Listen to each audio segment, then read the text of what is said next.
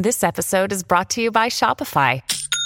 Forget the frustration of picking commerce platforms when you switch your business to Shopify, the global commerce platform that supercharges your selling wherever you sell. With Shopify, you'll harness the same intuitive features, trusted apps, and powerful analytics used by the world's leading brands. Sign up today for your $1 per month trial period at shopify.com/tech, all lowercase. That's shopify.com/tech. When you need mealtime inspiration, it's worth shopping Kroger, where you'll find over 30,000 mouth-watering choices that excite your inner foodie. And no matter what tasty choice you make, you'll enjoy our everyday low prices, plus extra ways to save, like digital coupons worth over $600 each week. You can also save up to $1 off per gallon at the pump with fuel points. More savings and more inspiring flavors make shopping Kroger worth it every time. Kroger, fresh for everyone. Fuel restrictions apply. Welcome to the New Books Network. Welcome back to the New Books Network. I am your host, Ruben Nuenhuis. Today, I will speak with Mark Ondřejevič about his book, Automated Media. Mark is a professor of media studies at Monash University, where he heads the Automated Society Working Group in the School of Media, Film, and Journalism. He is the author of Infoglut, How Too Much Information Is Changing the Way We Think and Know, I Spy, Surveillance and Power in the Interactive Era, and Reality TV, The Work of Being Watched, as well as numerous journal articles and book chapters on surveillance, popular culture, and digital media. Mark, it's so great to have you on the show. Thanks for having me on. Yeah, well, to jump right in, one of the first questions we like to ask is, can you introduce yourself and talk a bit about your academic interests? Yeah, I'll try to kind of reverse engineer how I got to something like automated media. But I started out my academic career with a really strong interest in digital art and the ways in which interactivity was reconfiguring the relationship between creators and audiences. And, you know, you've got to think back to the period of the 1990s to connect with that place and time. And there was a big, I think that was the origin of the kind of, or at least one strand of the hopefulness and utopian dreams that came with the rise of the internet and then the World Wide Web. This notion that the type of power relations that had characterized a primarily one-way media system associated with the mass media were going to be dramatically reconfigured by interactive media, and that what we were seeing in the cultural realm with the rise of things like interactive artworks and hypertext novels and so on heralded a type of democratization of power relations in which more people would have more access to shaping the world that they lived in, and that culture served as a type of metaphor for that.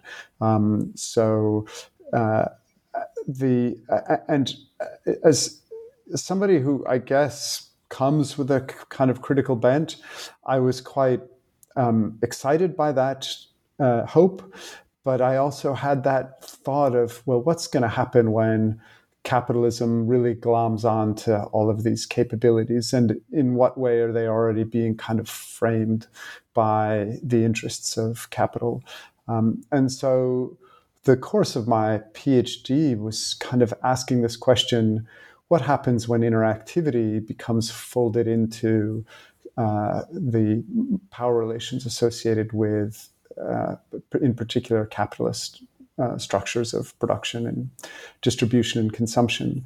And so I was trying to think of a site where one could look at how the promise of interactivity was being taken up in realms that were not, sequestered to the aesthetic, and in some sense, it's what happens when the capabilities of a new medium that are often experimented with by artists and creators who tend to be ahead of the field in terms of imagining the possibilities of a new medium.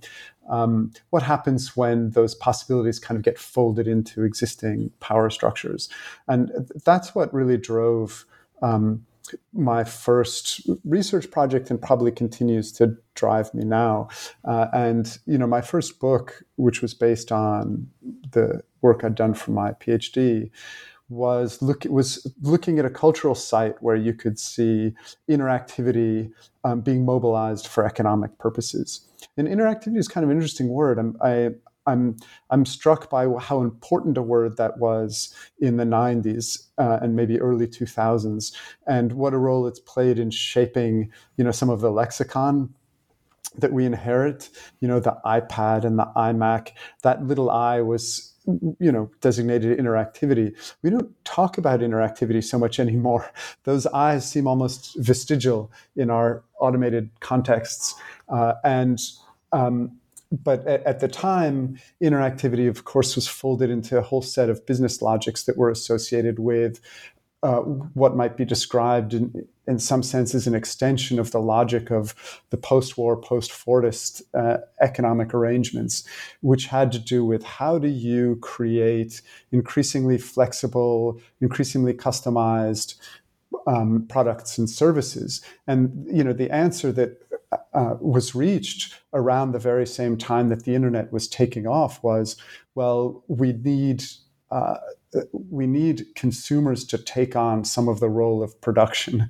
And fortunately, we are now just developing these technologies that make that possible. So if you look at the business literature at that time, mass customization was a big thing. And the discussion there was very much around these logics of offloading some of the responsibility of what had hitherto been described as kind of market research onto the populace via interactive technologies. How are you going to know what they want, what their interests are, what their needs are, what their tastes and preferences are? Well, they need to start providing that for you. And how are they going to tell you, the specific details of their circumstances that allow for the custom tailoring of goods, products, and services? And I kind of landed as a kind of cultural phenomenon that combined this economic logic of offloading responsibilities of production onto consumers and the democratic hope of interactive media. I landed on reality TV. So my first book was about reality television, and it's kind of interesting. It got me a position. One of my first academic positions was as a television studies scholar, which I'm probably not really a television studies scholar. I identify much more with the approach of a kind of digital media scholar. But I was writing about television. But what interested me about reality TV, and again, we have to remember back to the prehistoric time before social media, when this notion that regular people would become the content creators for a whole genre that really relied upon the mobilization of these promises of interactivity. And even further, the equation between interactivity and monitoring or surveillance, which was mobilized by this mass customization economy, right? The equation there was your participation is, in a sense, active submission to the forms of monitoring that we need to engage in order to be able to create this targeted, customized economy. And what was really interesting to me about reality TV was the way in which it both in political economic terms mobilized the promise of interactivity, of offloading important parts of the productive process onto consumers. You're not just the viewers of the show; you'll actually be the creators of the show. In some instances, by proxy, we'll pick some of you, like these early reality TV shows, like The Real World and Survivor and Big Brother. But also a lot of these shows incorporated elements of audience interactivity that still persist to some degree in these shows where the audience has a chance to vote on picking a winning candidate. But that element was really folded into shows like Big Brother early on, where, for example, in the early seasons of Big Brother, maybe now still, I don't know, I haven't followed it, but there was a website where you could go and you could see all of the cameras. So you didn't just watch the show, in its hour-long weekly manifestation. You could watch it anytime, thanks to these always-on media technologies. But not only that, you could participate in the bulletin boards and the chat rooms and kind of entertain yourself. So you'd kind of do the work of making this show interesting. Because when you went and looked at those feeds, it was incredibly boring. It was like people who'd been deprived of any outside contact with the world, basically in solitary, without any media devices. They were bored most of the time, and when you watched them, they were boring. And the challenge became like, how do you entertain yourself? And some of that work of entertaining yourself became part of the interactive characteristic of the show. So anyway, you can kind of see some of the strains of what drew me to thinking about interactive media. I was interested in this equation of surveillance with participation and self-expression, and the reliance on particular the affordances of interactive technology to make that equation. It was really interesting for me to watch. I'm remembering back to that first season of Big Brother in the US when they brought the host in, Julie Chen, and she was showing you the house. And this show called Big Brother, invoking with a kind of wink and a nod, Orwellian forms of surveillance, was giving you a tour through the house, and you could see she'd say things like, "Oh, and here are the bedposts, and they actually have microphones embedded in them, and here's the bathroom, and there's actually a camera hidden in the ceiling here," and you'd look at that and think, but this is a really dystopian version of, incredible privacy invasion. And yet it's being framed as a kind of a fun, cool, participatory game show. And that, that very moment of thinking about Big Brother, not as a, authoritarian figure, but as a game show host, seemed like a really telling and interesting one to me. How do you rehabilitate the figure of Big Brother? How do you equate the forms of surveillance that we might once have thought of as oppressive and invasive as something that's cool and fun and participatory? I was writing about this reality TV moment, but it's pretty easy to see how that segues into the online economy that we've come to know. I remember one of the early, in this book, I also wrote about the early webcam celebrities. These were folks who, put a camera in their house, and you could tune in at any time and watch them as they live their life. I remember tuning into her. There was a particular webcam celebrity, and I checked in to her feed at one point, and she was watching Big Brother.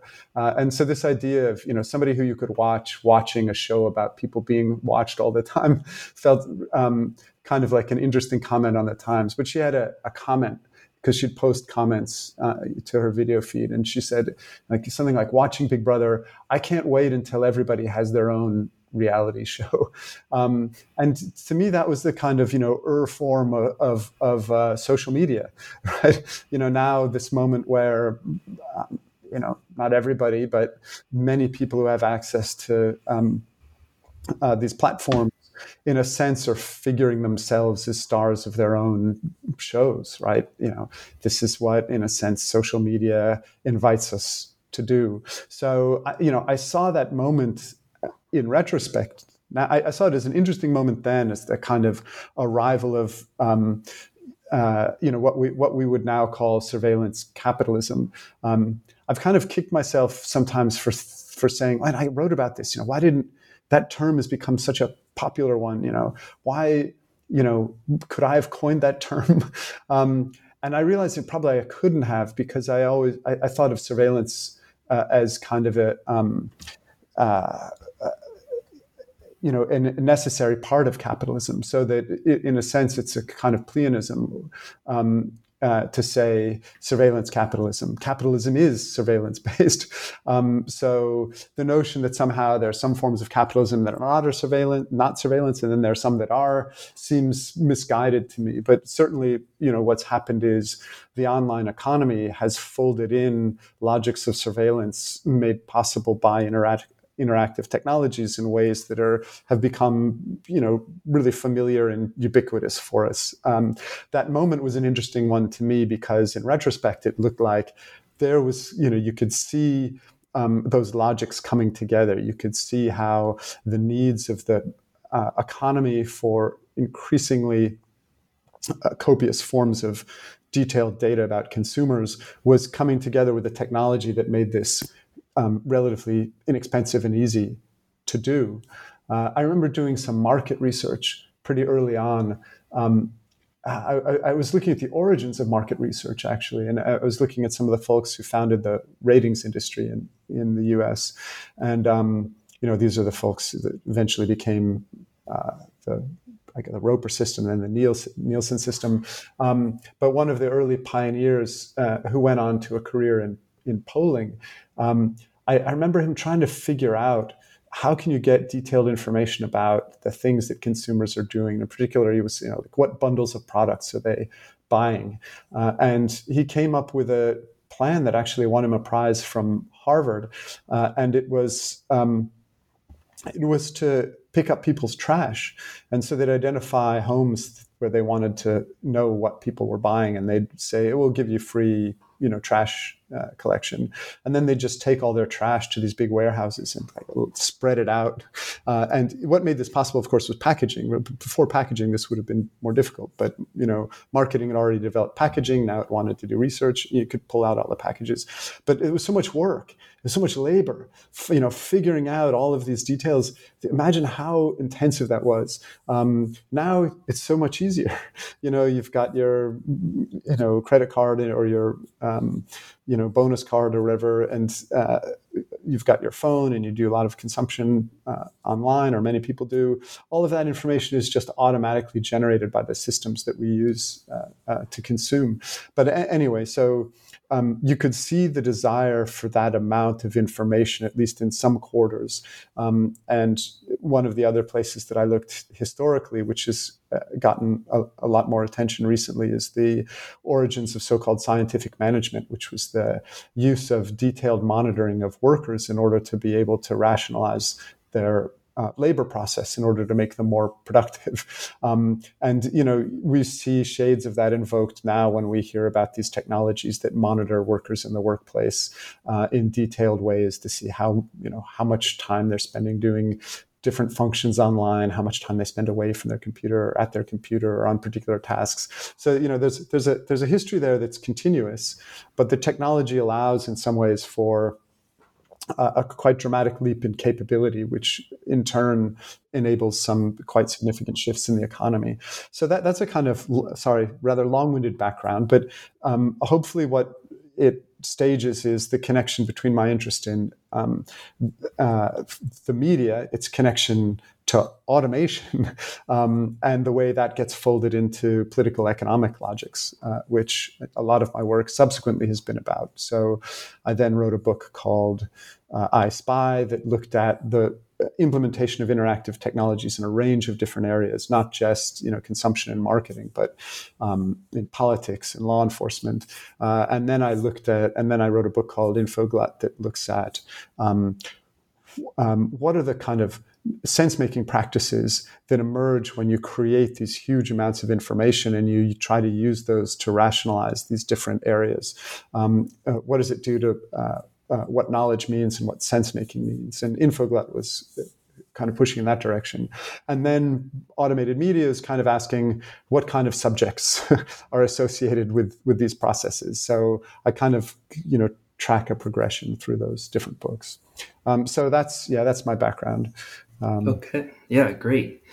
So to start up discussion of this book, can you tell us just what is automated media? It's pretty obvious reading the book that you mean more than just merely automated news curation or social media. So Can you explain this term and give us a sense of the range of things that are encompassed in it? Yes, I'll do my best. I mean, as is often the case with the fundamental terms in any discussion, they're often the hardest to define. But what I mean to invoke when I think about automation, which is in some common sense meaning, just refers to processes that take place with minimal human intervention, and it can be started by humans and then kind of continue on their own. I'm really interested in the way in which logics of automation connect with one another, and so one of the things that I've spent some time trying to develop is this notion of cascading logics of automation, and that's the way kind of the claim there is that once you start certain types of automated processes, other automated processes become, in a sense, necessary to support that. So if you're able to create an automated system that collects a lot of information, all of a sudden you've got more information than you know what to do with. So you need some type of process to make sense of that information. So an automated information collection process, would in certain contexts require then an automated sense making or sorting system or organizing some way of making sense of that data. And then once you've got automated systems for making sense of information, it seems why not have them actually generate outcomes so that they can respond in some ways to what it is that they've divined from all of this information. So, not just sorting the information, but then making decisions based on that information, or recommendations, or generating outcomes based on that information. So I'm interested in these kind of interlocking logics of automation. I mean, one of the things that I've discovered since in conversations with people is that's not always a linear progression. It's not always that it starts with one form of automation and goes to the others. I tended to think of it that way, but probably it's better to think of them as interlocking processes. I was talking to some researchers who were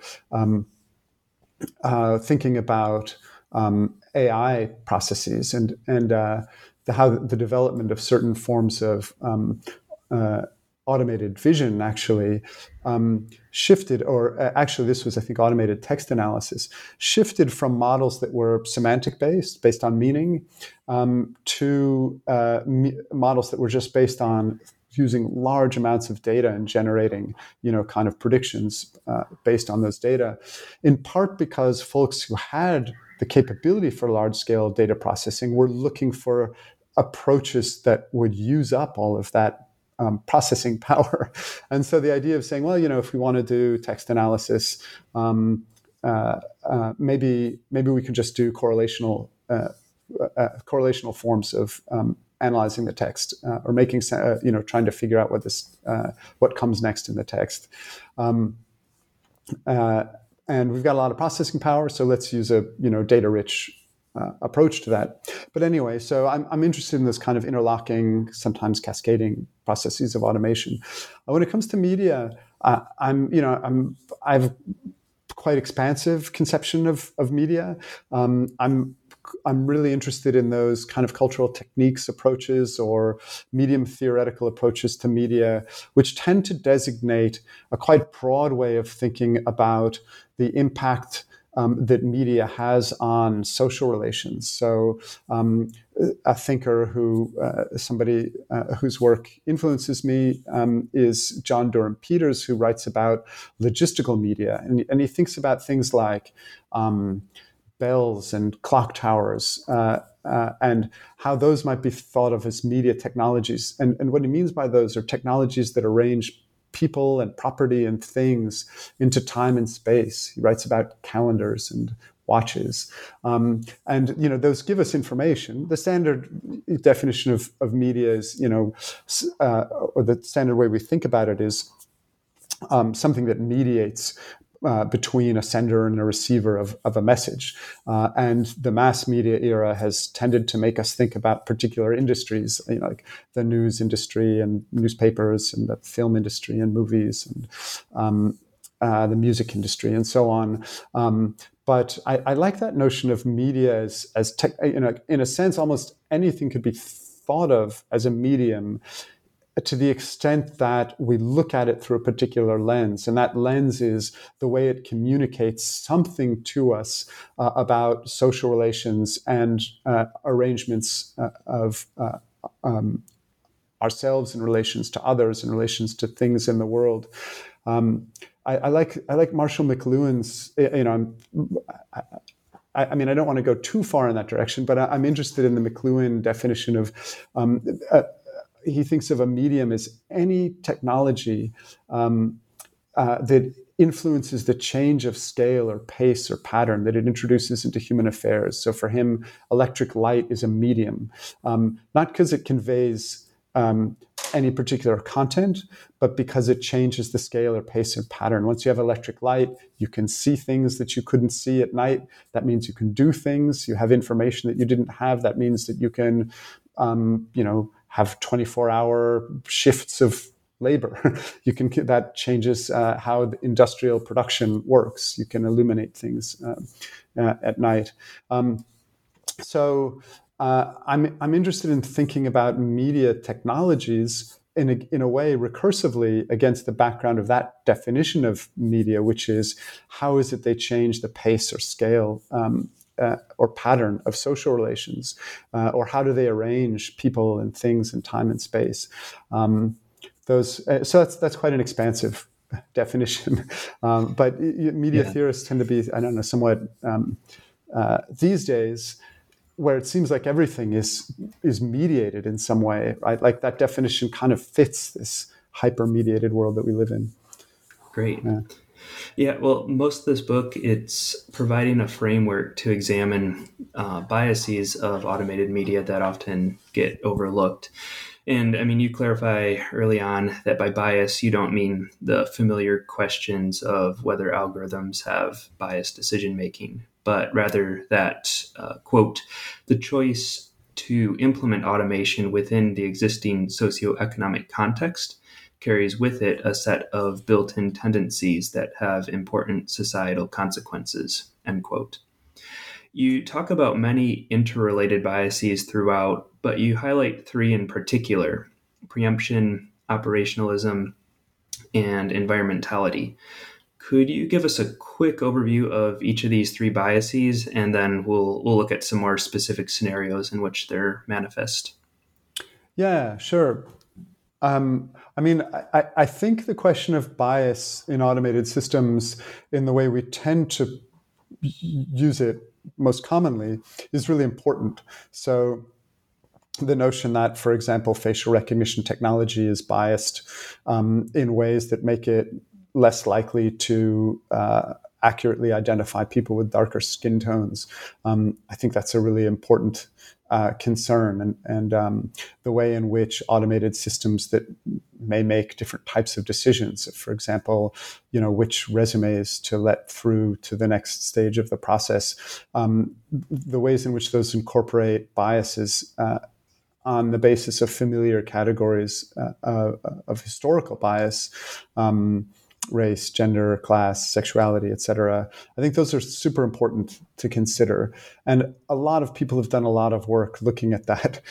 So, in this book, I was thinking, I'm not going to try to reproduce that work. Too many people have done such good work on it. I'm interested in this notion, and it really comes out of the Canadian media theorist Harold Innis, who writes about what he calls the bias of communication. And this gets to kind of a more medium theory approach, kind of that more McLuhan style, where the question is, how do particular media, what tendencies are they biased towards? And the example that he gives, and he's thinking about the history of empire. He's a Canadian writing in alongside the power of. He's Canadian next to the U.S., so he's thinking about empire a lot.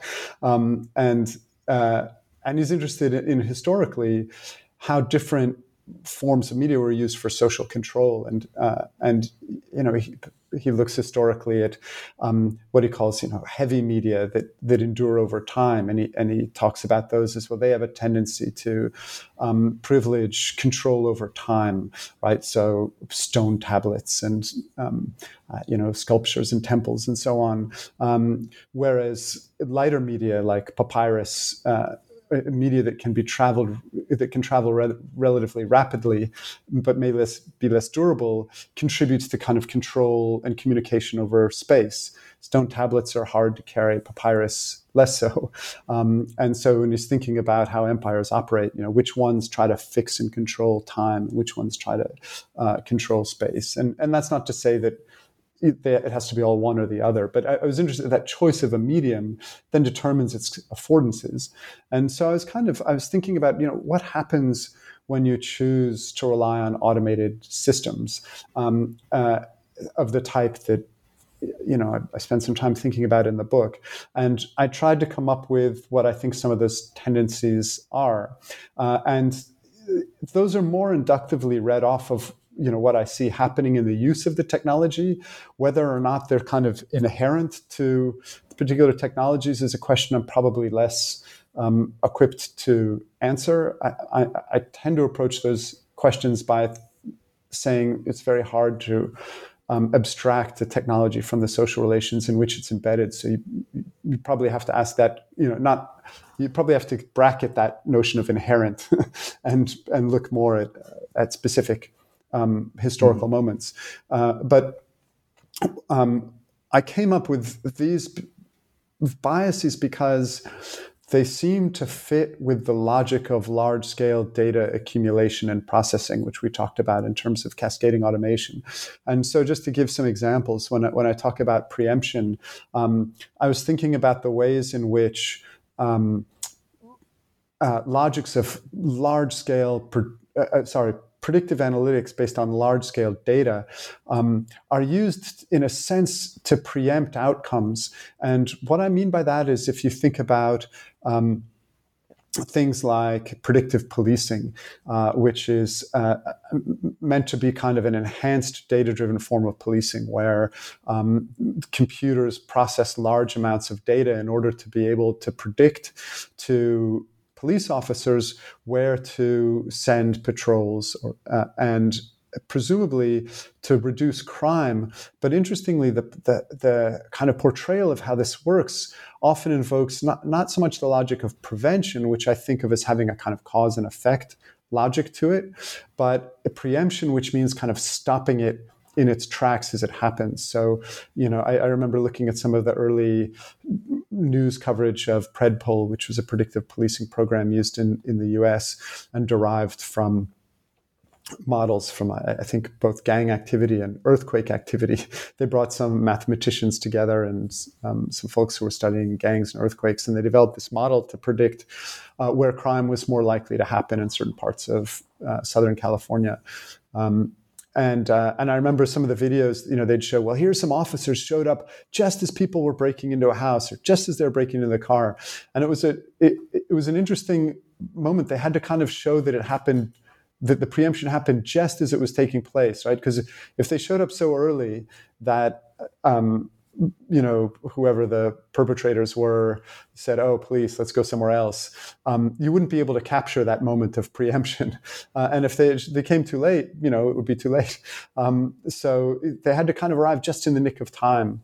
And that's familiar kind of Minority Report logic, right? If you remember that opening of that movie where it's like they've got to come right when the crime is about to be committed. It's a future crime of murder. But if they, arrive too early, they can't prove it's going to happen. If they arrive too late, it's not effective. So they have to arrive and just prove like he was so close to committing the crime that you could kind of assume he was going to do it. But that logic of preemption it has a weird temporality to it. It's you've got to be certain enough of the future to act upon it in the present in order to stop that future from happening. And that's a very weird temporal logic, right? You have to be so certain that it's going to happen in order to not make it happen. And, I was thinking about a number of things when I was thinking about preemption. One of them was the US government's use of so-called signature strikes, drone strikes, right? And I don't want to trivialize what was happening there by comparing it. Well, I mean, policing is also a really serious activity. But the US was killing people based on data profiles. So they weren't killing people who they were catching in the act. Here, preemption was kind of being stretched out a little bit. They were capturing people who fit the profile that they had created, so some informational profile of what it means to be an insurgent, and they were taking them out while, they were killing them, while they were doing things that were non-war related. So, driving in a car somewhere, maybe just to visit somebody. Once they found them, if they claimed that the data showed that they were an insurgent, even if they didn't know who they were, that could serve as the basis for a strike. And that's a kind of preemptive logic that's extended over time, right? It takes that logic of, well, if we know it's going to happen, we can act upon it now, even if it's not in the nick of time. And it's quite an interesting, alarming question, right? Like, how far in the future are you willing to predict in order to act in the present? And that's an ongoing struggle in a lot of scenarios. But when it comes to things like killing people for being insurgents, it takes on a valence which is, potentially self-fulfilling, right? If you go around killing people who are not engaged in active forms of warfare, you may actually contribute to the forms of resistance that you imagine that you are diminishing, and then you have to do more and more preemption, and you have a kind of cycle of violence. But preemption, and I'm going to kind of switch from a really quite tragic or violent example in some ways to something that looks a lot more trivial, but all of the ways in which our behaviors are predicted and acted upon in a variety of contexts based on detailed amounts of information that can be gathered from us, so-called signatures, are becoming increasingly familiar, right? Think about recommender systems, or autoplay systems. We're going to play for you the song you want to hear before you know it. We're going to, Amazon, one of those examples that really caught my attention was this kind of predictive delivery system that Amazon had, which, they patented this system that would predict what you want before you know you want it. And it would appear on your doorstep, and presumably you'd open the door, and without having known that you wanted it, you'd suddenly realize that you wanted the thing that was there. And this gets to something that, we're going to talk about it a little bit later on, which is the role of desire. But that's a really interesting logic, right? How do you know that is what you would have wanted, when the recognition only happens at that moment when you realize that now that it's there, you want it. But the goal is to kind of, I call that umbilicular commerce, right? This kind of fantasy of a pre-subjective state where all of your needs are fulfilled before you have to articulate them. And that's a kind of, taken to its limit, that model of data-driven prediction, has a oddly quiescent feel to it, right? Like, if you know all the risks that are going to take place and all the opportunities that are going to take place, and you can, address them all at once immediately, so that in a sense they never happen, you've kind of undone the progress of temporality, right? You've done something very strange. But of course, that is, I think, one of the impossible fantasies of this data-driven world. Think about how risks are, the proliferation of possible risks that can be anticipated through datafication. How can we, and I don't want to minimize the impulse, right? Like, there are many things in the world that we don't want to happen and that are risky. and that if we could kind of prevent them would make things better for us. Things like climate change. We spend some time modeling what's going to happen in the future in order to avoid an apocalyptic future. I mean, it hasn't been working so far, but that's the goal. But if you think about how our kind of sensitivity to risks and the possibility of measuring them or predicting them based on increasingly detailed forms of data collection, kind of envision a world that's kind of completely smoothed over so that all risks are eliminated in advance. Whether somebody's going to drop out, or whether they'll be a bad employee, or whether they're suited for this school or that school. Like if all that can be predicted in advance, or I don't know, medical conditions that happen down the road, if you can figure out from some combination of genetic information and environmental conditions, can you intervene in advance to prevent those things from happening? That preemption is it has very weird logics to it, because taken to its limit, it kind of stops everything. And yet, you can certainly see why there are certain things that we would want to stop at discrete moments in time. But anyway, what I mean by preemption is I mean to juxtapose it to prevention, and so I have kind of specific definitions of both of those. And prevention is a kind of cause-effect analysis, right? You think that there are certain causes that can be identified that lead to an outcome that you want to avoid, so you try to intervene at the level of causes, but that requires a kind of narrative comprehension and a causal explanation. It requires narratives and explanations, right?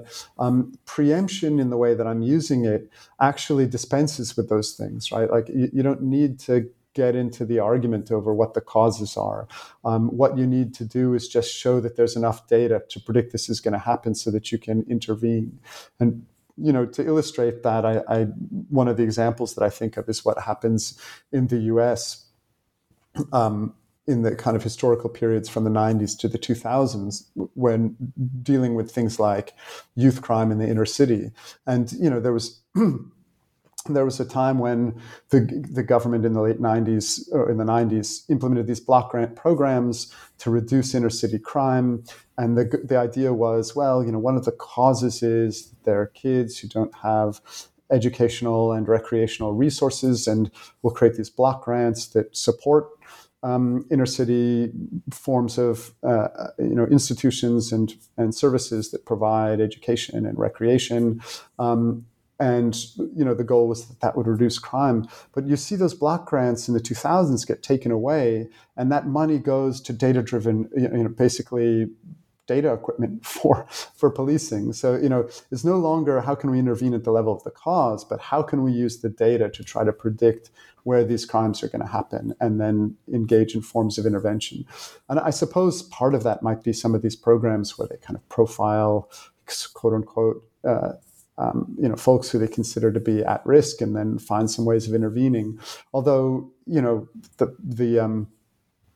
the way that's been described, at least in some of the accounts that have been widely publicized, like the Chicago Heat List, is it's not intervening by trying to change the circumstances or the conditions under which these individuals may be living, but just to warn them that they're being watched, right? The Chicago Heat List they just visited people who, based on data profiles that seemed to be gleaned from their social media networks, they just kind of showed up and said, we think you're going to either be a perpetrator or a victim of crime in the near future, and we're watching.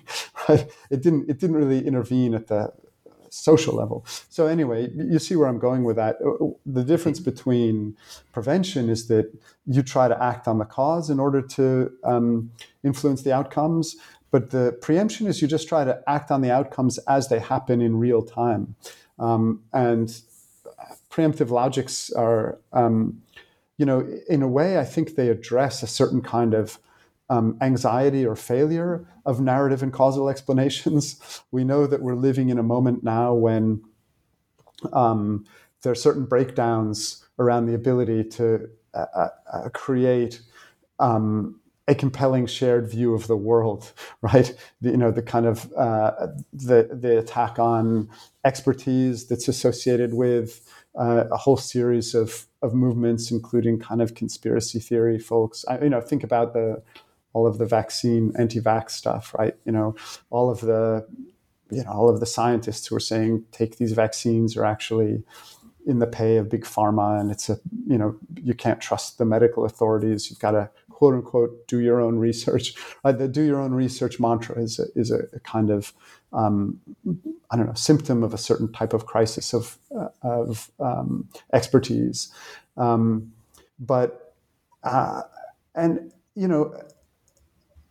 think probably it's an interesting question. I haven't spent a lot of time on it, but thinking about the ways in which the information environment that we live in makes it harder to come to a kind of agreement upon a shared narrative of what's happening.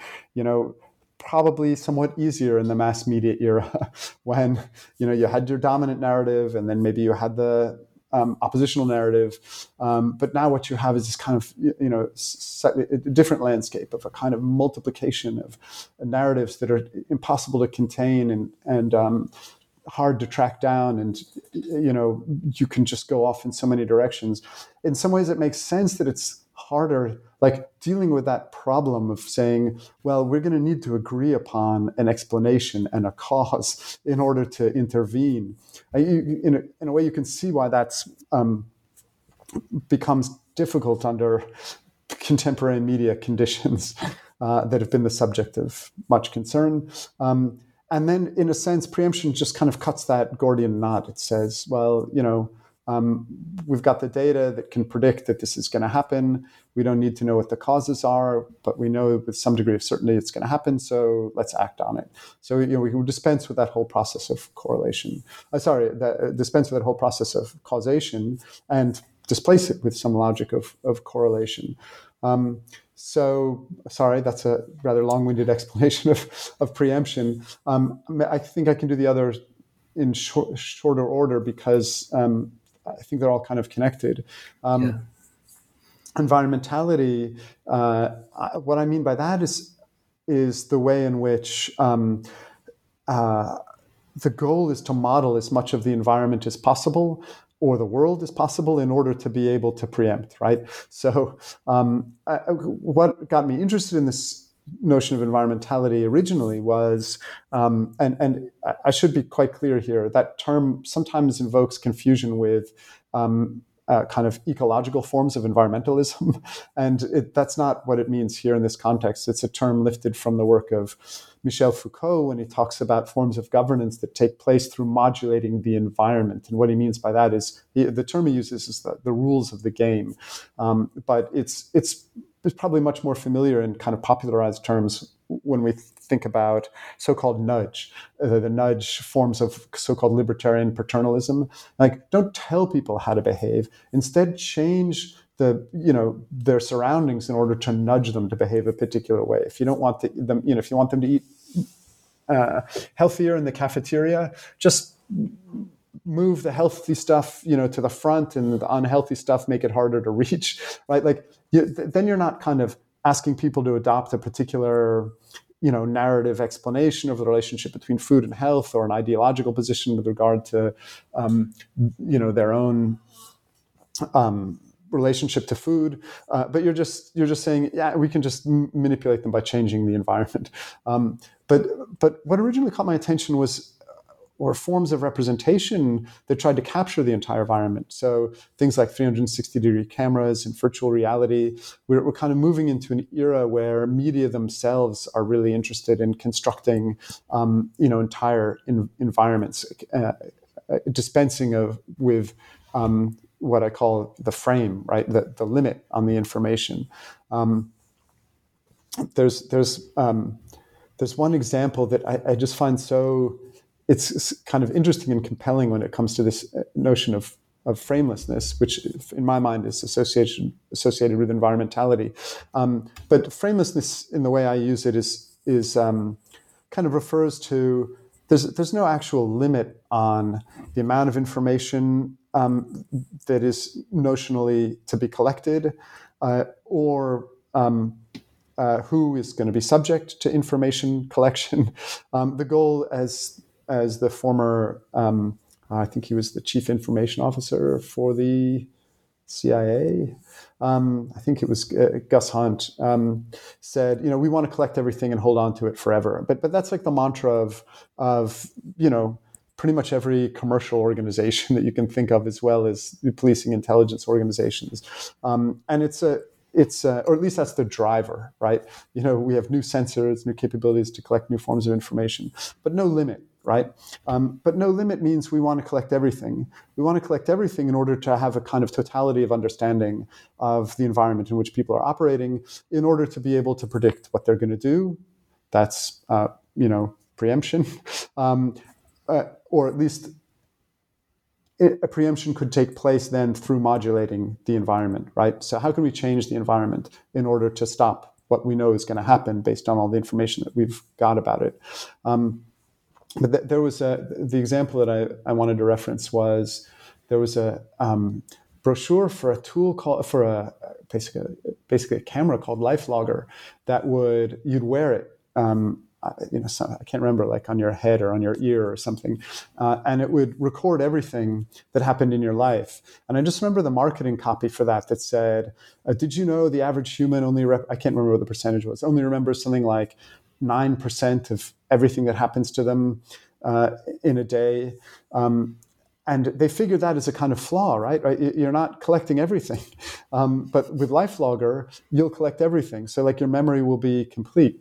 But memory, of course, is meant to be selective. That's its function. If memory were not selective, it'd be very hard to remember anything, because we'd remember everything, right? It's that, but this would remember everything for you, right? Like it would collect everything. The trick is then, how could you experience that? If you wanted to remember a day, it would take you a day, right? It's the famous Borges parable. But what it did was it connected to you biometrically, and so it would measure your physiological response, and then it would play back those moments for you that you seem to respond to. But what I was interested in there, again, was that like kind of total information capture. The operationalism. What I mean by operationalism is it's really, in a sense, juxtaposed to representationalism, right? So, and it comes from the work of the kind of experimental filmmaker Harun Farooqi and the artist Trevor Paglen. And Harun Farooqi spends some time looking at the images that he describes as images that machines use to communicate with one another. So they're not meant to communicate anything to humans in a referential or indexical way, but they're meant to just send one piece of information to another part of the machine that then can operate upon it.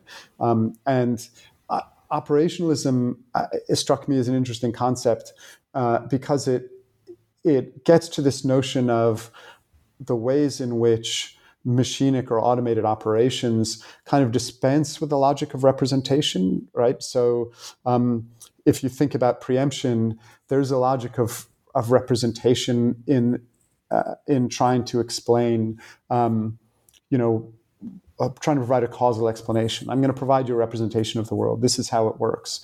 And then you can try to map my explanation onto the world and act on it.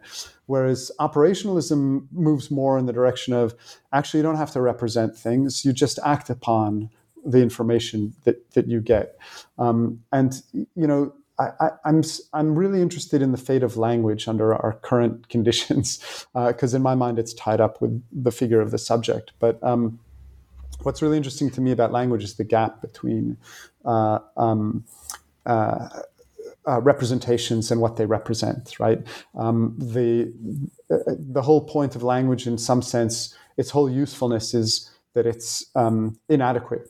I don't know if inadequate is the right word, but it doesn't coincide completely with what it represents. There's a kind of space there.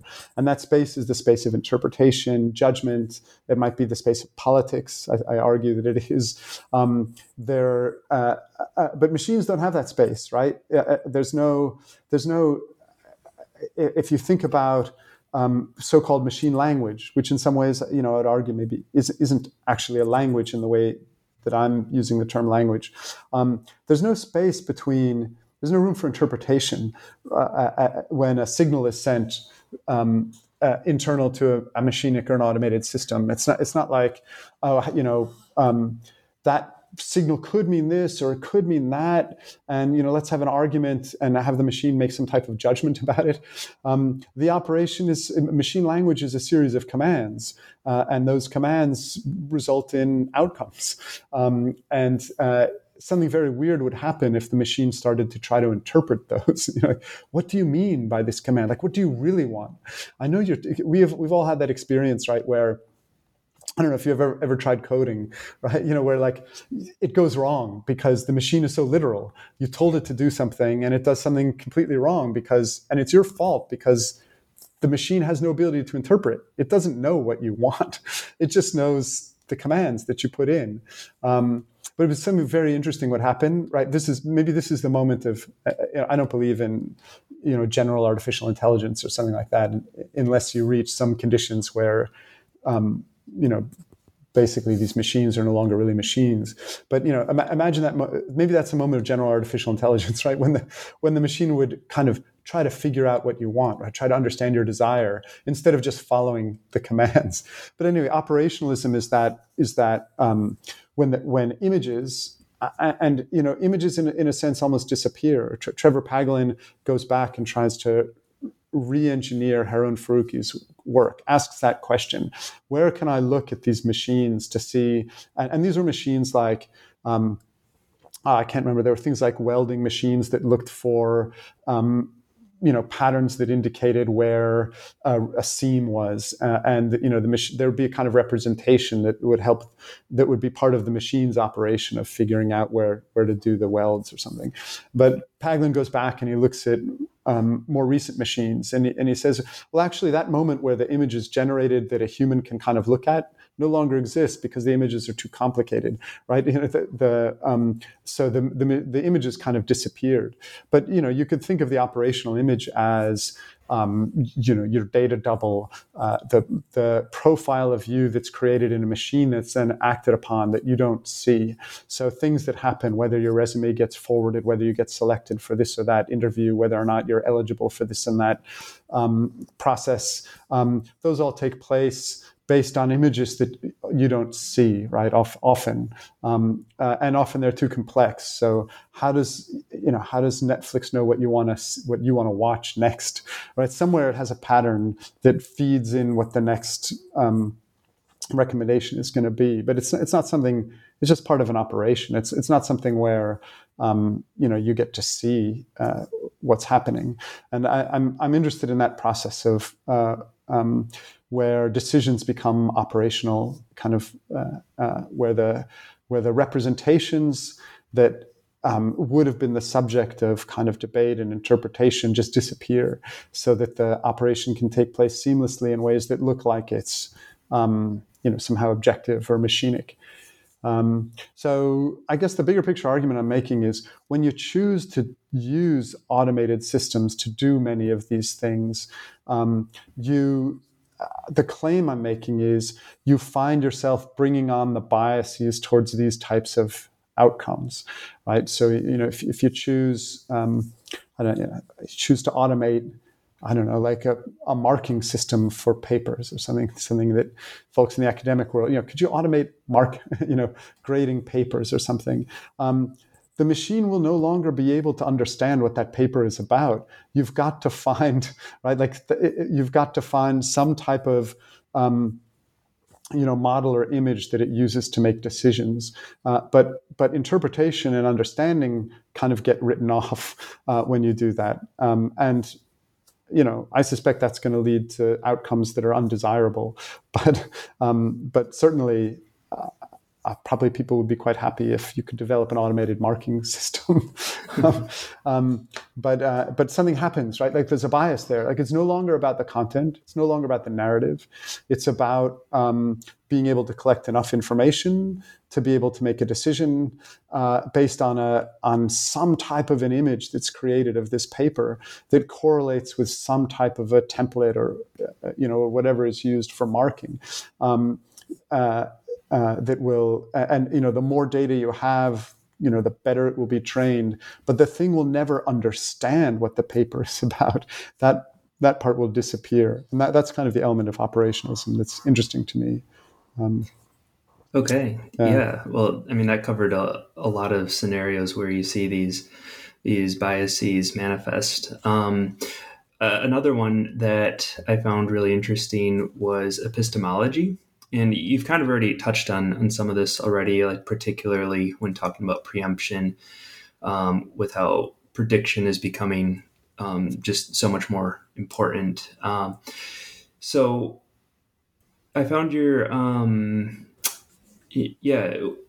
argument about how our epistemological outlook is changing really interesting. So, like, where since the Enlightenment explanation was considered to be vitally important to knowledge, automation is in some ways, it's returning us to a pre-Enlightenment epistemology of reliance on an authority figure. Can you talk about what these new authority figures are and perhaps how this gives rise to conspiracy theories?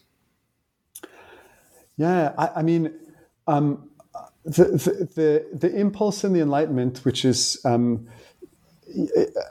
certainly undergone a kind of revision in people's evaluation of it. My relation to thinking about the developments that flow from the Enlightenment are, we probably want to think twice about throwing out the baby with the bathwater. I mean, there's a lot of bathwater there. And some of the accusations that are made about the Enlightenment, that it's, the mode of rationality that it enlists was used for the purposes of, reinforcing patriarchy and white supremacism and so on. Those things are historically accurate. But the question of whether or not then the whole, apparatus of forms of rationality and universalism then have to be completely dismantled, that seems like a separate question to me. But one of the impulses of the Enlightenment, of course, was that explanation was important because of the way that it was construed or configured in terms of universal capacities to reason and comprehend. It had a certain impulse that lends itself to at least some of the ways that we think about democracy, right? If there are forms of knowledge that are just purely incomprehensible to most people, then the custodians of those knowledge, need to exercise a kind of dictatorial power over those who do not understand. But if forms of knowledge and reason and explanation are universally available, then power can be asked to be held account, right? It's not enough that you say this is what has to happen. You have to explain why. And the assumption is that there's a kind of universally distributed capability to understand that explanation. And if there's not, it's not the fault of the listeners, it's the fault of the explanation. It doesn't work. So one of the interesting things that happens, I think, with large-scale forms of data collection and data mining that are associated with forms of automation that we've been discussing, is that actually the sense-making processes become inexplicable and in some cases. And it's interesting to talk to people who work in data science around this. When they get to things like neural nets, and they're just like, oh, it's not explainable. And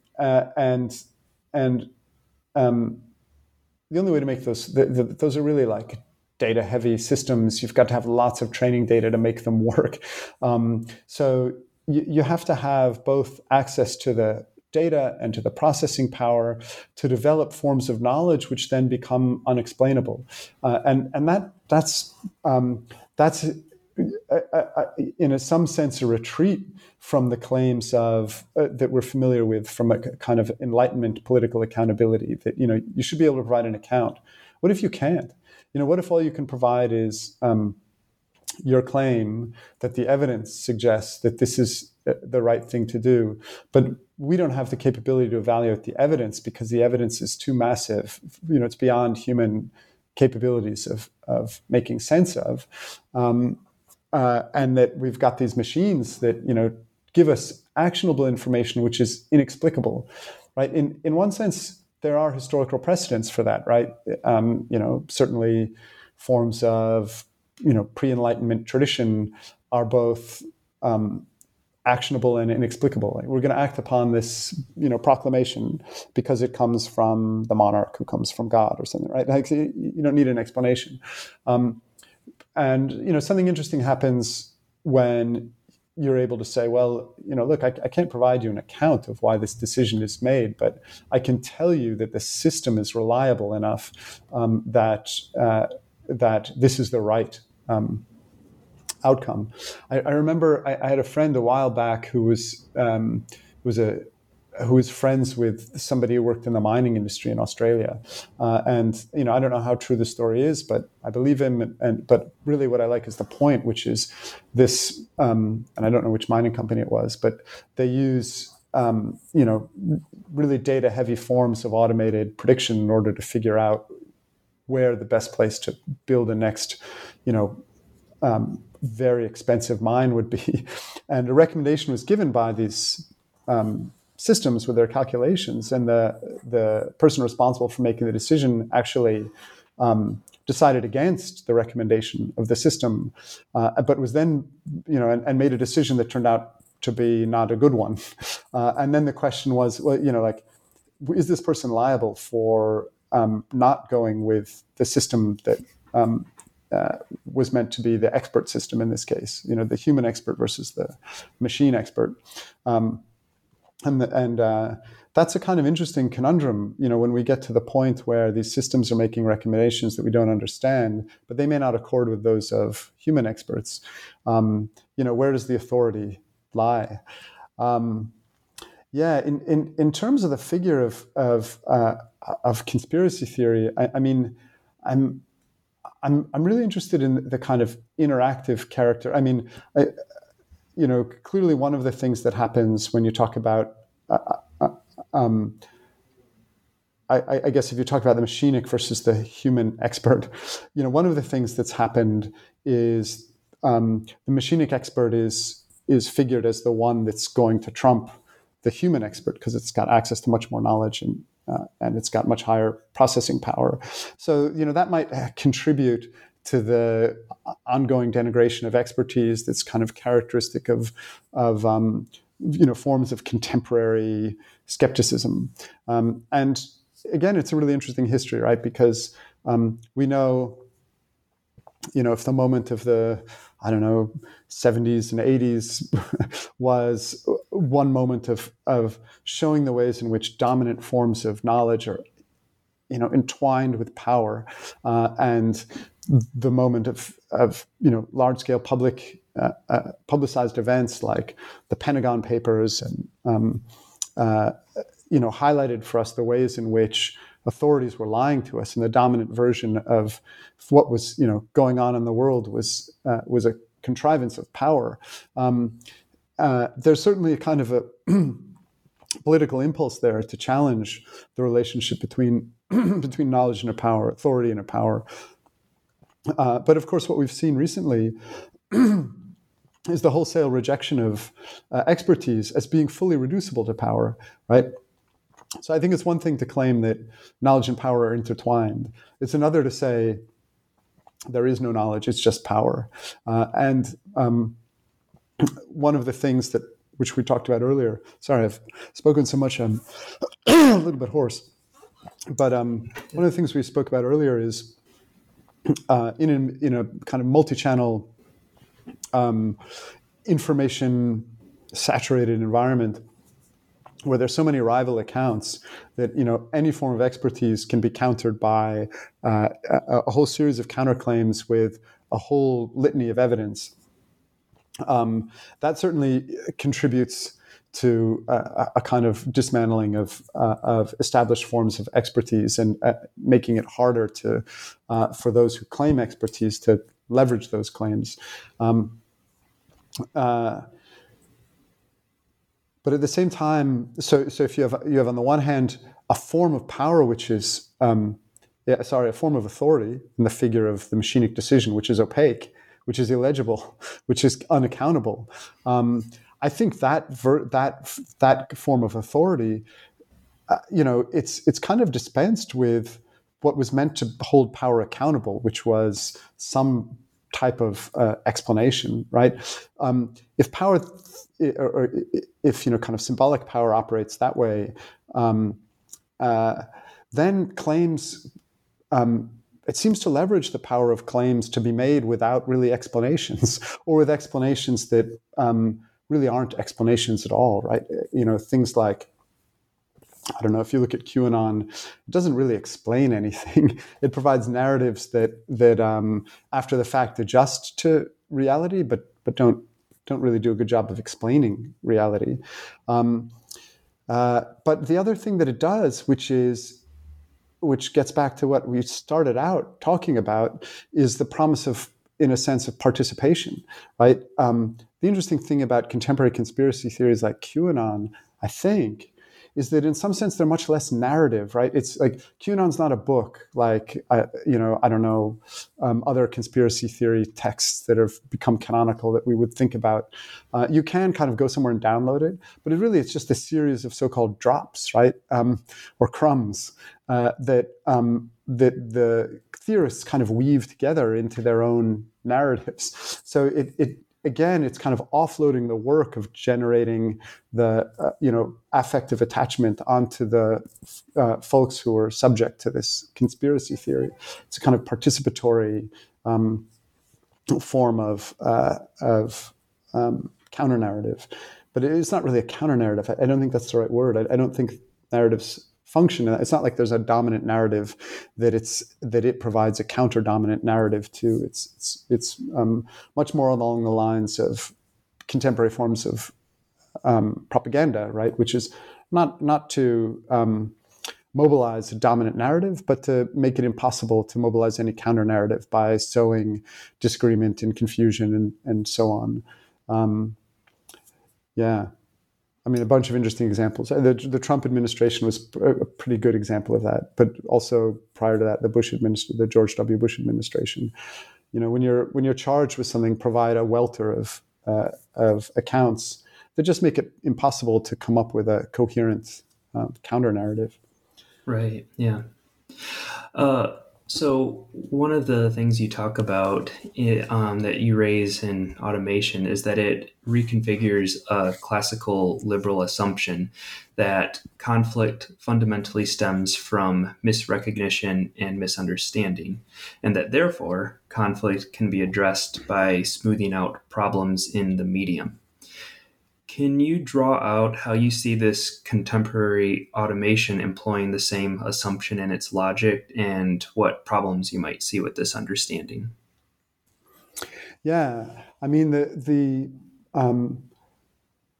kind of origins of a kind of liberal tradition in communication theory are very much based on this Lockean conception of how communication works, right? And for Locke, with his priority of the individual, meaning attends to the specific individual, right? Like I make my meaning, and then language comes along and I try to convey it to you. And it's a very weird way to think about how meaning works. I think these days we're probably more attuned to the notion that the kind of meanings that we can make are actually dependent upon the shared cultural resources that we have, including language, to even be able to think or express ourselves in particular ways. But that version of my thought is primary, kind of pre-linguistic, and then language becomes a tool for me to share it. It's then the blame it really kind of comes to fall on language, right? Like, it's just not an accurate. It's not a reliable tool for me to accurately communicate my thought directly to you. And what's going to happen instead is, because language is clumsy, there's going to be a misunderstanding, and then that misunderstanding will be the basis of our conflict. And if we could only understand each other clearly, our conflict might be overcome. And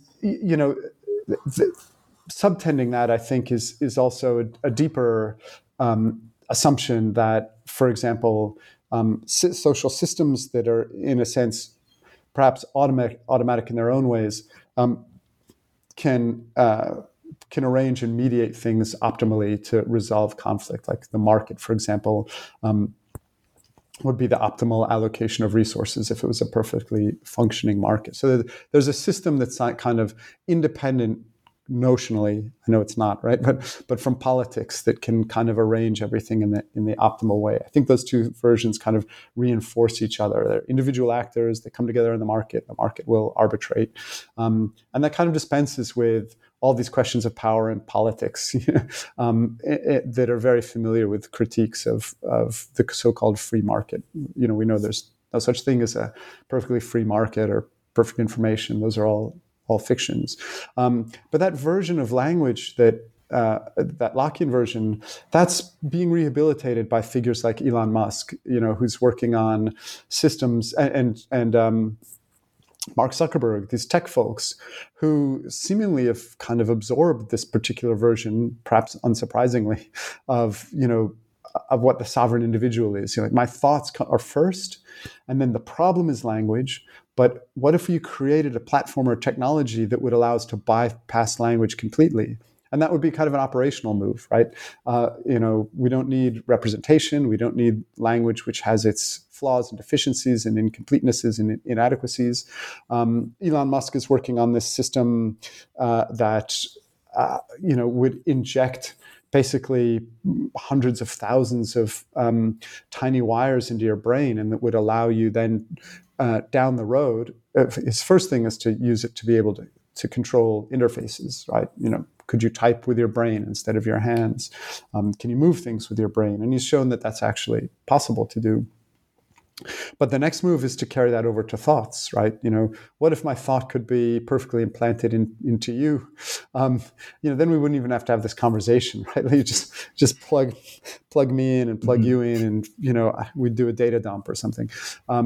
It's a kind of, it seems insane to me, right? But it's actually a model of thinking that seems to characterize their understanding of how communication works. That that somehow he has a thought full blown, independent of language. Language becomes an imperfect vehicle for it, but it can be conveyed directly through the wires. I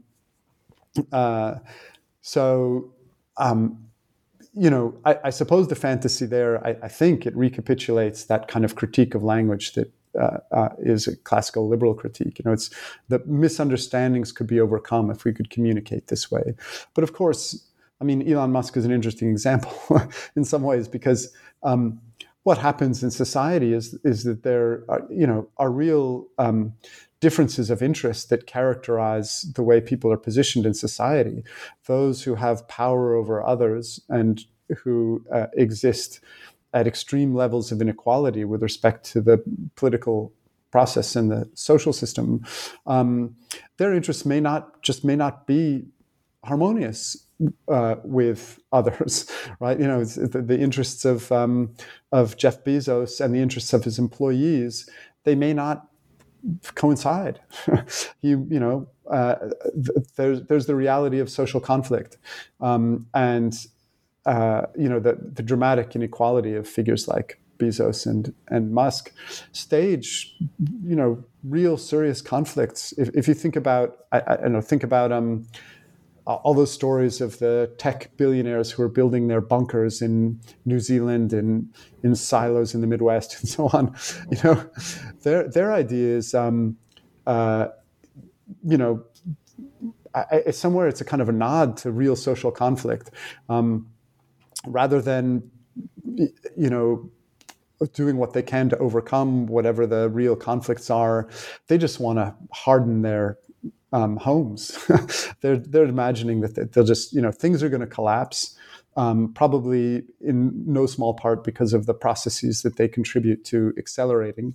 And when that happens, then you'll really see the real underlying conflict will come to the surface. There'll be roving gangs of former Bezos employees trying to breach the perimeter of the bunker, and you've got to have it really hardened, and you've got to have all the defense systems that you need and the food and water or whatever stowed away when the apocalypse comes. But anyway, the point is, society is driven by real social conflicts, and the notion that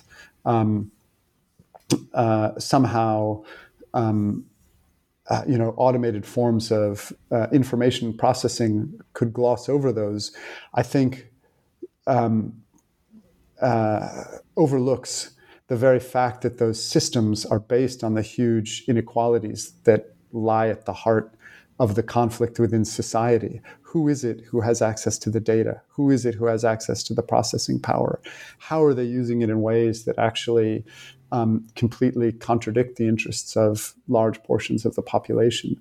The interest that these companies have in securing themselves or increasing their profits, I don't think necessarily cohere with the interests of the rest of society. It's not that there's an overall social whole that is characterized by an underlying harmony, and just enough information would reveal that harmony. It's information accurately unearthed would, I think, reveal the real structural conflict. And that's where politics comes into play, and that's where I think these systems that attempt to bypass the vagaries of explanation and the vagaries of representation are also seeking to gloss over the reality of social conflict, that kind of hide that, and the reality of the politics that we need to engage in order to address it. No, you don't need politics. You just have enough information; it'll allocate the resources optimally. But yeah, I don't think that's how it's working. Sure. Yeah. My next question is about framelessness and how you kind of use it as a point to start segueing into your psychoanalytic theory that you use.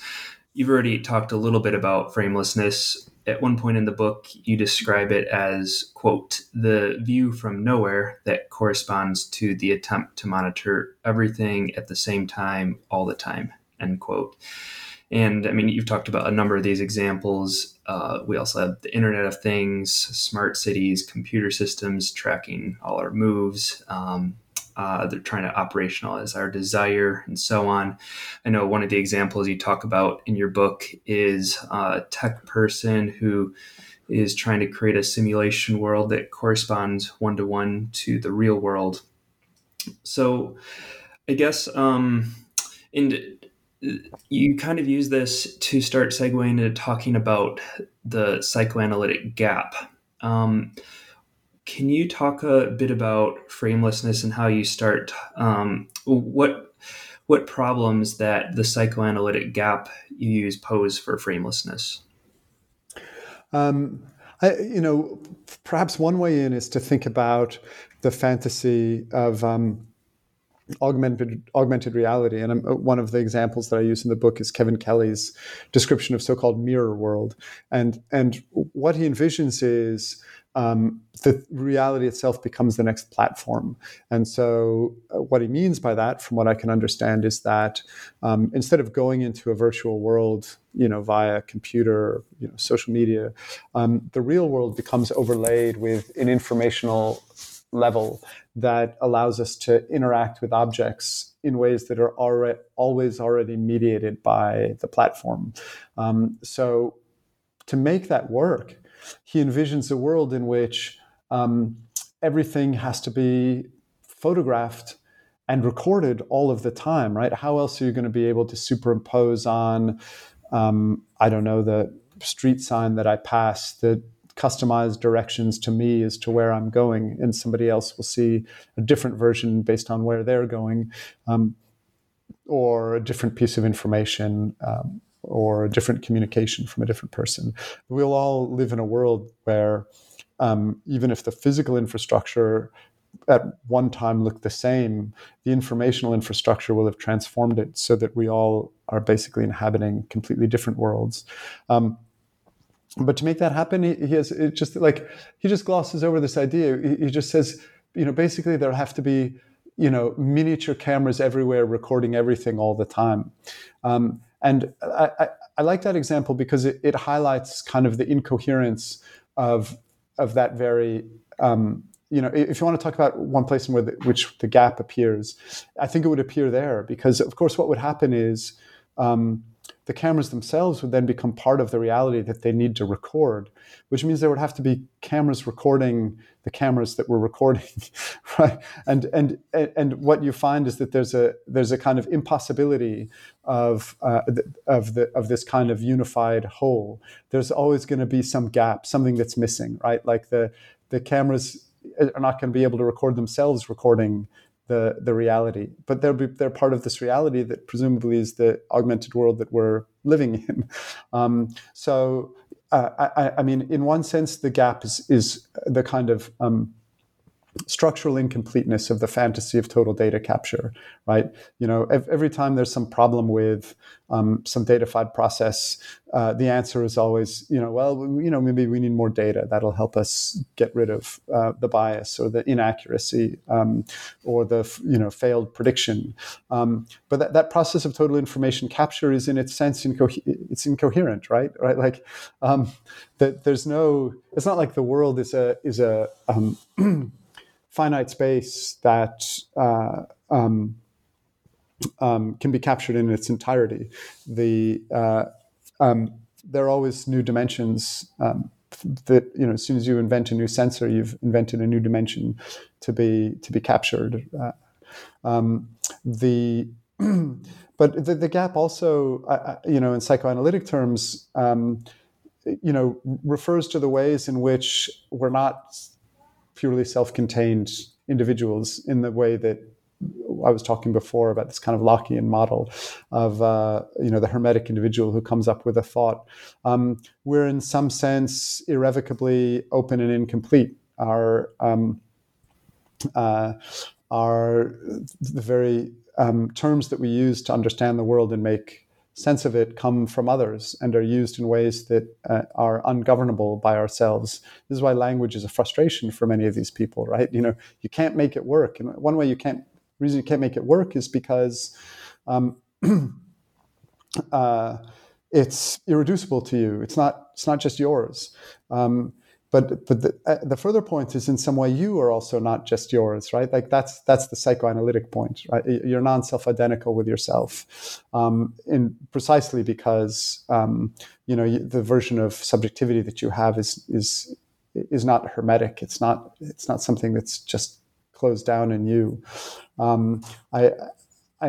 The example that I start the book with, I like it because I think it's an interesting psychoanalytic example, is Ray Kurzweil, the Google engineer who wants to, in a very kind of Freudian move, wants to reconstruct his father who's dead through data about his father in order to create a chatbot. So he wants to rebuild the father, but he wants to rebuild a version of it that will communicate with him, but he wants to recreate his father in his totality, right? So his idea is that if he collects enough information, he'll have a kind of complete father. And the interviewer asks him, well, would talking to this chatbot be like talking to your father?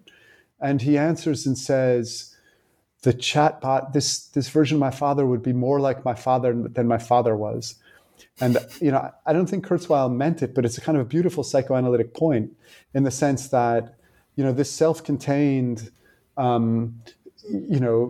perfected chatbot actually wouldn't be like his father at all, right? To say there'd be more like his father than his father was is to say that it would be non-identical with his father, right? And that's correct. I think that's true in a sense of all of our data profiles. All of those things, when the marketer says, we know you better than you know yourself, that means that what they know is better than you. It's non-identical. It'll be more like, sorry, not better. It's more like you than you yourself are. But that's the point, right? Like you yourself are not, you're not more than, you're kind of incomplete and non-self-identical. And the goal of all these processes is to make a version of you that is complete and self-identical. And in that sense, it actually misses what it is to be a subject. And I think the psychoanalytic perspective is really useful there. I think, it's interesting doing work using some of this theory because they're very strong adherents to these approaches, but, within the kind of theory mainstream, there are also very strong countercurrents. But there's something quite compelling to me about that account of the subject against the background of the kind of crazy things that I see are being attempted by this data-driven economy. This fantasy of complete data capture, this fantasy of complete specification. I think the psychoanalytic conception of the subject is non-self-identical and characterized by the fact that it is, in a sense, its own non-self-identicalness is a very useful rejoinder, a very useful explanation for why these processes will never work, despite the fact that never is a big word, but it won't work as long as subjects exist. It's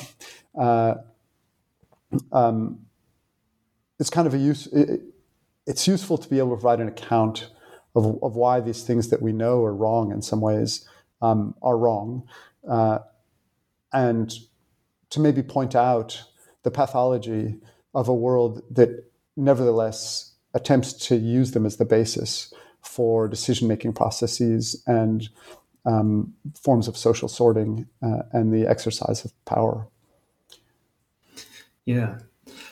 Desire is another concept that comes up a fair amount. And you point out that it has a somewhat dynamic relationship with automation. On the one hand, the subject's desire is never something that can be pinned down, and thus it stands as an obstacle for automation. So that's the gap that you're just talking about. But on the other hand, precisely because it can never be pinned down, automation can incessantly find ever new ways of trying to pin it down. Can you talk a bit about the importance you see in this relation and what's at stake for individuals or consumers? Yeah, thank you. That's really nicely framed. One of the things that I really like, again, about a psychoanalytic approach is the distinction it makes between the object of desire and the object cause of desire. That split it seems like a really useful and interesting one to me, because it certainly helps explain some things that we're familiar with, but processes of, from this very fundamental psychoanalytic insight that the object of desire doesn't eclipse or what's the word, eradicate or somehow eliminate the object cause. And we know that about how desire works, right? It operates in that register of, you get what you think you want, and then you realize that that's not it. And that's the way in which desire reproduces itself. The object cause of desire in this kind of, the Kahnean inflected framework that I'm interested in is, it's a really interesting object, right? And I'm interested in the way it's characterized as an object, but it's a very difficult object to get a handle on. But I think in important ways, I suppose the ready psychoanalytic example is, comes from the Kahn's account of the difference between need, demand, and desire. But if I were give a kind of hackneyed explanation of it, the difference between the need for food as the baby who cries for food, and the idea that somehow food will provide the need that's being addressed, and then the forms of suckling, for example, that are associated with the pacifier.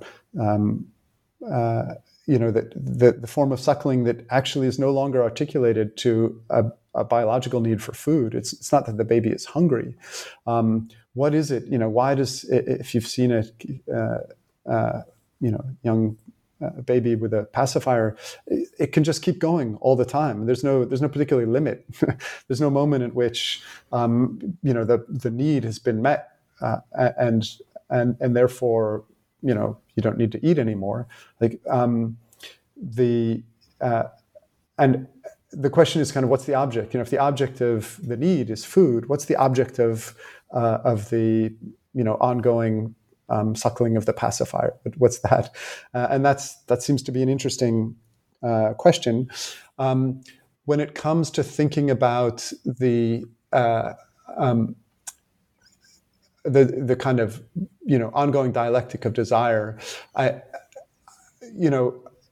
what's taking place? Right, here's clearly what's happening is, when it comes to things like datafication, the object is never it, right? Like, you get more data, you still haven't gotten it all. You need some more data. So that notion that somehow the more data is the object of your desire is not getting us to the object cause of desire, right? So there will never be enough data. It will never. And this is in a sense also what I mean by framelessness, right? Like, there's not a limit or a frame where you go, okay, but we've collected all the data we need, and we're going to be subject to that in this data-driven economy that we inhabit. We see it all the time. There's never a point at which, I shouldn't say never. I think there are some responsible, maybe public service organizations who may say things like, what, we're not going to collect that data. And there's certainly kind of, legislative proposals to say, what, you can't serve ads that are targeted at the level of the individual. You can't go more specific than the postcode or something like this. But it's not inherent to the process, which is we need, we're just going to keep collecting more data and developing more sensors, and that that ongoing process is I think accelerated by the very failure of the promise, right? So the very fact that the amount of data that we've collected doesn't work. People will often come along and say, well, you know what? Eventually, this online economy will realize that all of this data collection just doesn't work, and maybe it will. But from a psychoanalytic perspective, I'm more skeptical. The very fact that it fails will actually just make them think they need to do more and collect more. Yeah. Right. Well, you end your book on a rather dismal note, while pointing out that there are logical deadlocks in the project of automating media and the trajectory that it's been going. You don't seem to think it likely on its own that this will provide a path for combating automation. So you end the book saying, quote, "We will have to invent new ways for configuring the systems at our disposal in socially constructive ways. And this will entail reconstructing society from the ground up, a prospect that all too often means building on the ruins," end quote. I'm wondering if you could share any examples of attempts at this reconstruction that you see happening today, whether it's work you yourself are involved in or other examples at large. Yeah, it is. In a way, the ending of that book is it's a kind of response to what I know how you're supposed to end these books, which is you kind of write about all the things that you think are alarming, and then you kind of point in the direction of, but there's still this possibility. And I just thought, I don't know, I'm not really feeling that at the moment. I'm just feeling, I'm certainly not an accelerationist, that I want to see the ruins happen. I'm not inhabiting that space. I'm not like, oh, well, let's just get to the ruins quick and then we can rebuild. But that means that, kind of my actual practical responses are pretty classic, right? In the sense of, I'm interested in approaches to the use of technology that counter the power relations that look to me to be pathological, and the tendencies that are reinforced by those power relations. So a colleague and friend, Christian Fuchs, has participated in writing a manifesto for public service internet. And I've been arguing for public service social media for a while. I just think if we could change the power relations whereby the ownership of these resources is allocated and controlled, that would be the direction that I would want to move in. It's really interesting, I at the time in Australia when the News Media Bargaining Code was under negotiation, and Facebook and Google both threatened to pull their news services, and Facebook actually, did evacuate all of the news content on all of these Facebook sites. It was quite dramatic, right? All of a sudden I was talking to the folks at the university here, and like all of their content had disappeared from their university web pages. They've been relying on Facebook. And, my response to them was, yeah, you were relying on a private company. They have no obligation to you. In a second, they will do whatever they feel. Like, why would we treat them like a public utility? Why is a public university using a commercial infrastructure for its public service messaging? Why would they do that? I mean, I know why they would do it, but why would they be surprised that it backfires on them?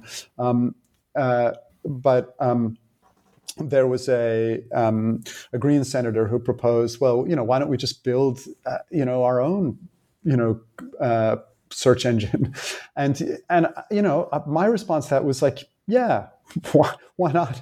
And I did an interview with somebody in the media who basically said, well, it's crazy expensive, and then I did the research on the taxes that Google has not paid because of the various write-offs and deals that it gets.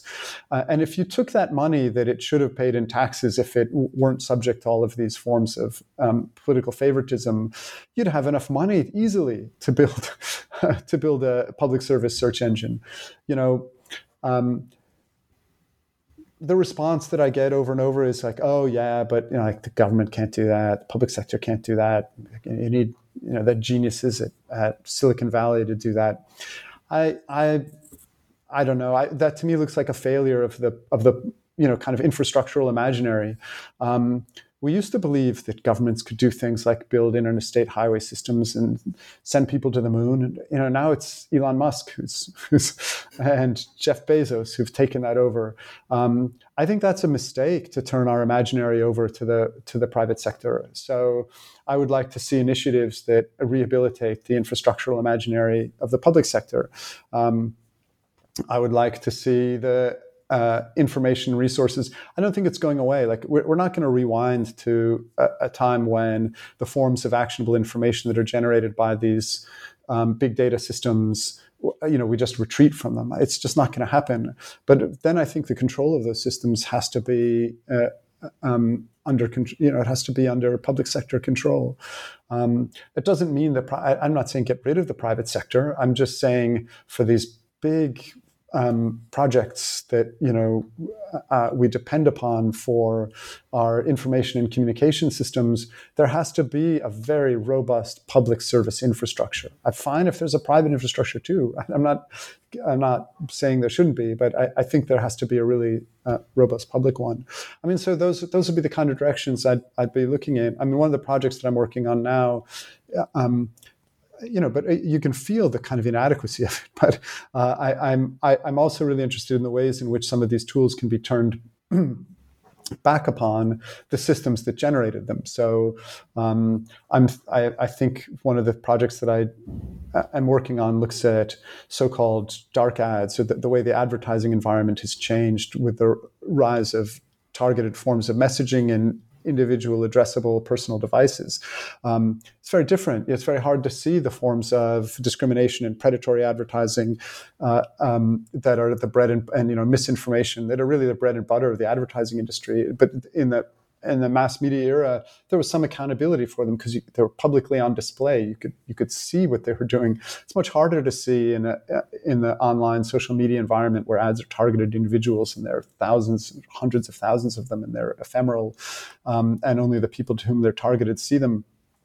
So I've developed a system along with colleagues here at Monash and at the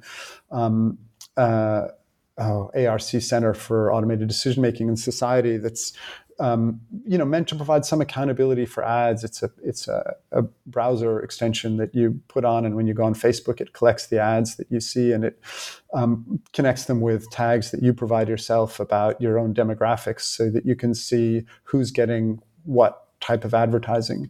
And it's a tiny, it's less than a drop of water in the ocean, but it's meant to model what would it mean if we took these information tools and used them for purposes of accountability and transparency in the face of those systems that are increasingly controlling our lives and information environment in ways that are opaque to us. So, those would be some thoughts in that direction. Yeah. Great, thanks.